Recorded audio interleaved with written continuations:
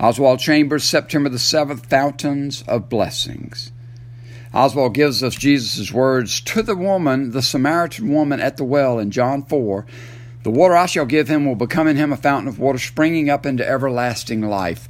In this encounter with this woman who has such a hole inside of her, she's looking to fill that hole. She's tried to fill it with 5 husbands. Now she's living with someone. We all have holes in ourselves, in our hearts.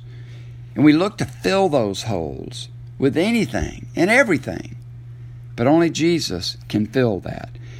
She says, give me this water you're talking about. I don't want to have to keep coming back here and drink this water, because Jesus said, if you drink this water, the water of the culture, then you will never satisfy that thirst. You will be back thirsty and thirsty and thirsty, because you'll never be filled. When you drink the water of the culture, that is dead water. That is stagnant water. And the only thing that will overflow out of your heart will be things that you would not want to overflow. Remember, Jesus said, out of the overflow of the heart, the mouth speaks.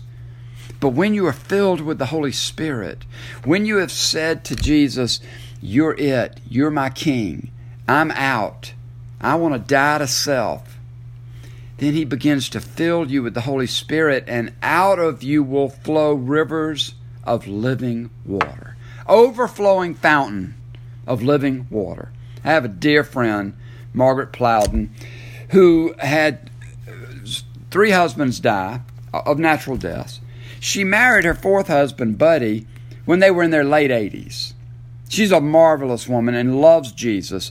They went on their honeymoon, and as they were toasting with a glass of champagne, the waiter said, what are you toasting? What's the occasion? They said, we just got married. And they're almost 90 years old, and the waiter says, how is it you have so much energy and so much enthusiasm for life? And Margaret said, because we drink the living water. We drink the living water. Do you drink the living water? And is it flowing out of you into others, whether you even realize it or not? But are you stagnant? Or are you overflowing with gratitude and love and joy and generosity? If not, Oswald says, it's on you.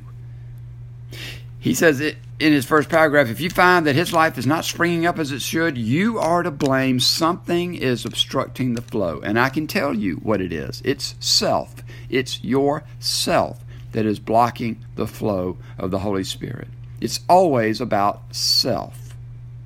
So when you die to self and you say, no, I'm yours, I want you to be my King, fill me, and as I fill with more and more the power of the Holy Spirit, I overflow, a fountain of water springing up, living water. Isn't that what you want?